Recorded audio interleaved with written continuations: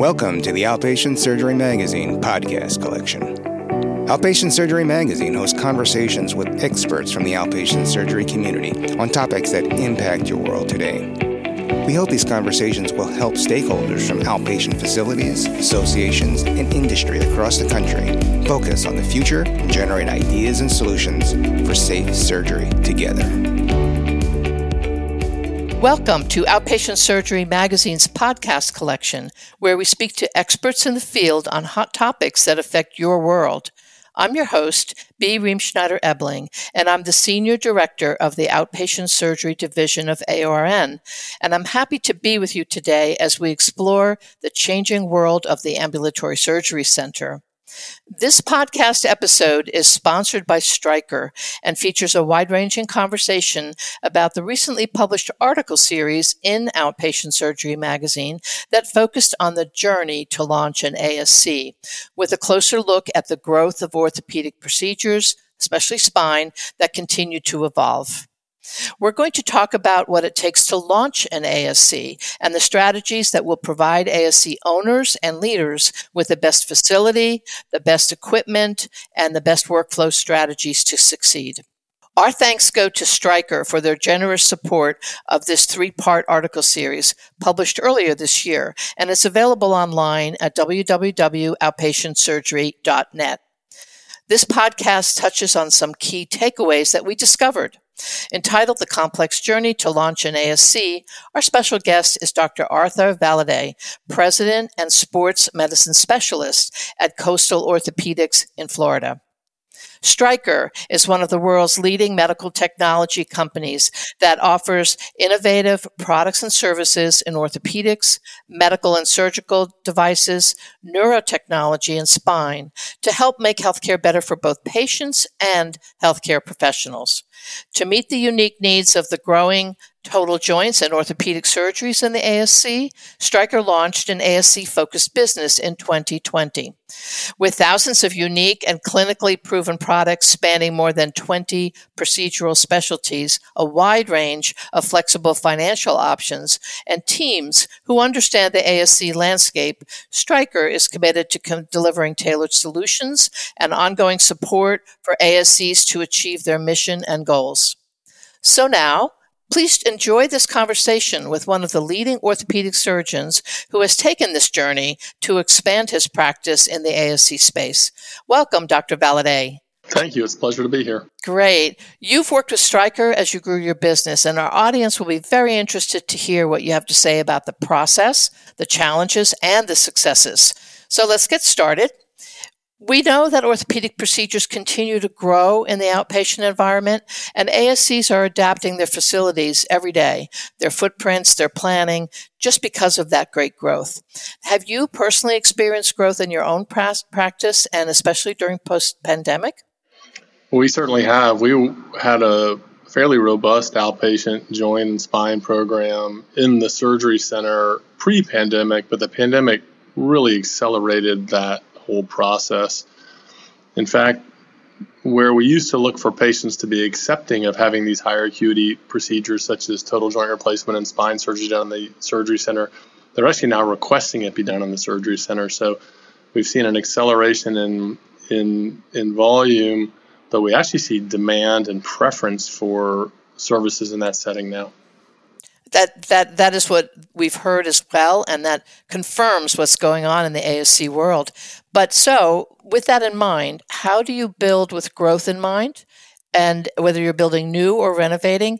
And if you could kind of just paint a picture, what does a successful orthopedic build look like? Well, I think the most important thing to build with growth in mind is to know your practice and know your surgery center, and certainly know your market. What are the growth projections for each specialty and subspecialty in your practice and in your surgery center and in your market?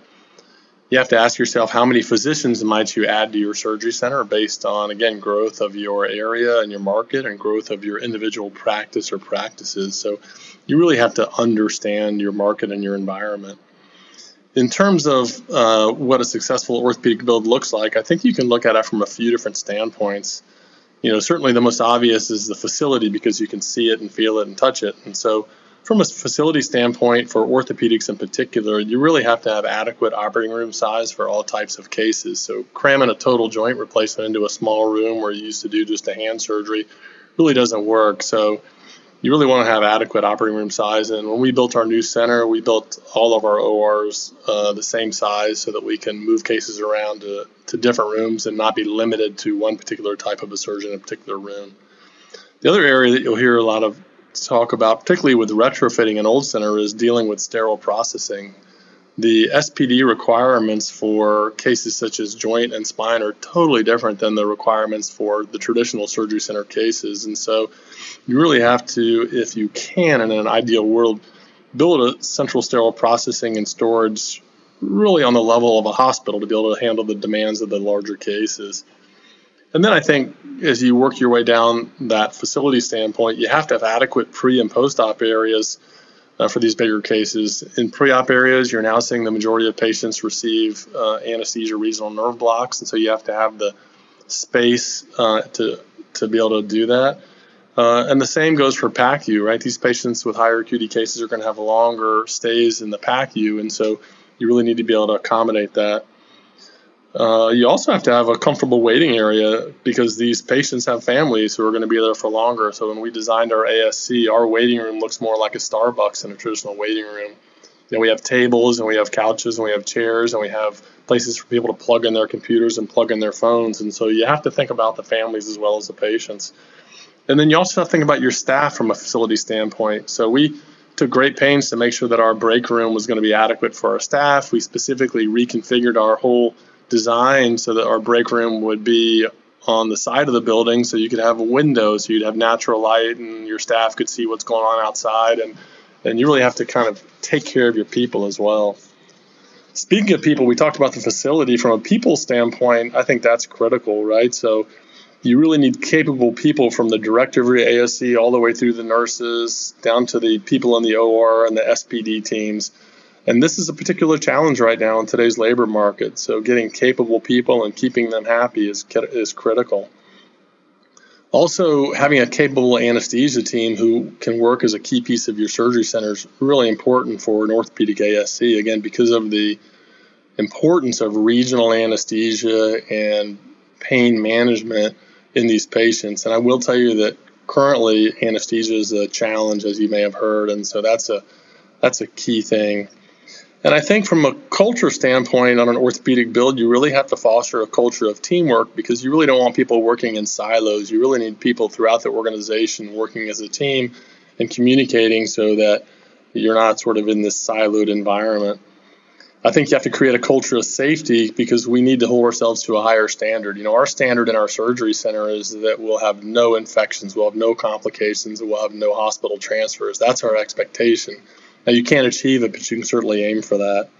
And then finally, I think you have to really create a culture where your staff and your people understand that you care about them, and that's going to help them be a key part of what you're trying to accomplish. Well, you have painted a fabulous picture. You've touched a lot of areas, and taking care of your people and taking care of your patients sounds like it's the underpinning for what you're talking about. Take a step back for just one moment, because I think our audience will be interested to know, how do you gauge the business side? How do you, when you understand your local community needs and the population, before you even build what you've just described, just how do you go about getting that information to decide to expand in a particular community? Well, you have to understand your market, and I think the best way to understand the market is to be in the market and in the trenches, right? Someone coming in from an outside place and taking a look, you can look at population trends and you can look at demographics, but really being in the market, being in the community, and really understanding your market is the key. So how stable are your surgeons, right? Are your surgeons stable? Or are they in your retirement? Do you have young surgeons? Are the practices they're in, or if it's in our case, our surgery center is just for our practice, is your practice stable? Are you recruiting and are you growing? What types of specialties are you adding? Also, what are your threats, right? Are hospitals and ASCs, other ASCs threats? Who's competing for your surgeons in your cases? And I think simply being in your market and paying attention I think you'll naturally understand the market issues. And I think you have to be honest with yourself about it as well, right? If there are threats and competition, I think you can't put your head in the sand. You have to be honest with yourself about what reality is going to look like down the road. We're fortunate to have a stable practice in a high growth area, and that makes it a little bit easy. But I think, again, there's no substitute for being in the market, paying attention, and being honest with yourself. Yeah, it sounds like a lot of homework even before you get started. And I know you've launched a new ASC, and you've already outlined so many parts of it. But is there something that you would say it takes, a certain kind of feeling to launch a brand new ASC, certain motivation? Is there something in your experience that made you want to do this? Well, I think feeling and motivation are nice, but it's got to be successful, right? And it has to work. So I think you have to go right to the beginning, and you have to understand, what are my committed or expected cases? What's my case volume going to be? What's my case mix going to be? And what's my payer mix going to be? If you have a good idea of that information, then you can build a business plan and projections such that you understand, again, what your physical plant needs are going to be, what your revenue expectations are, and then you can understand how you're going to manage the costs surrounding that.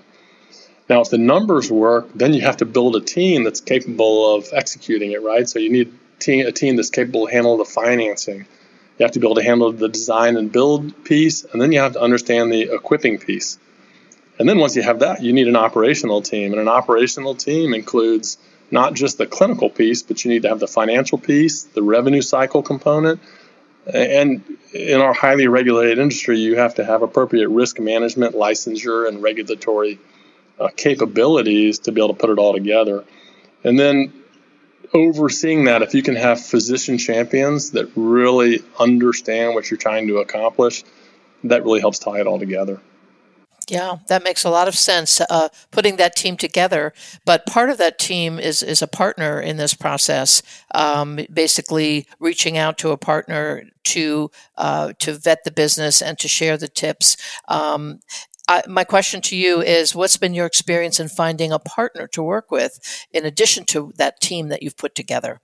Right. So there's several partners that you need that I mentioned earlier. And so in our experience, the best way to find those partners was really through industry, organizations, and connections and networking. So being in a position to meet and speak to people that are experts in the field, people that have done it already, people that have gone through the same thing have been very helpful.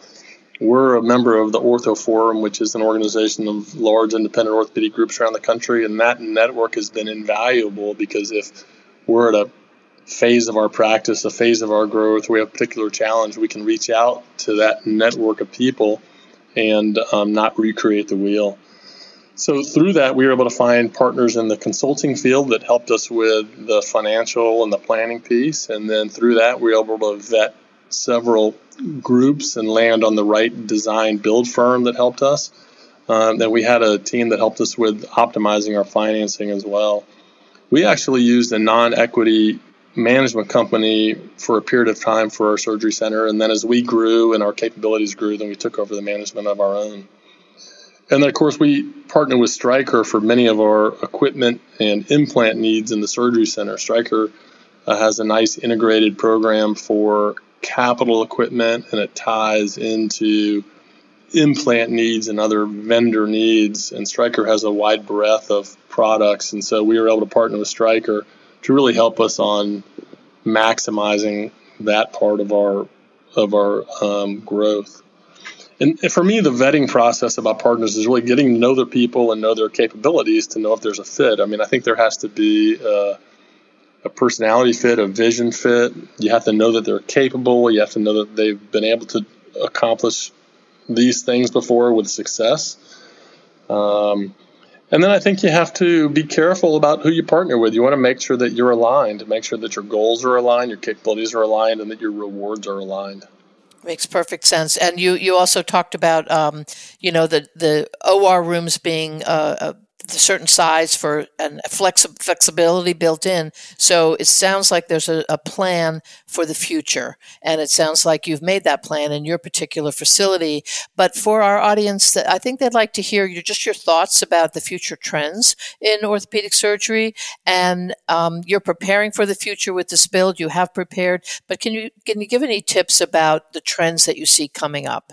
Well, I think about some of the short-term trends and the longer-term trends. I think the short-term trends that we're all dealing with right now are the workforce challenges. And unfortunately, I think the workforce challenges are going to be here longer than we'd like for them to be.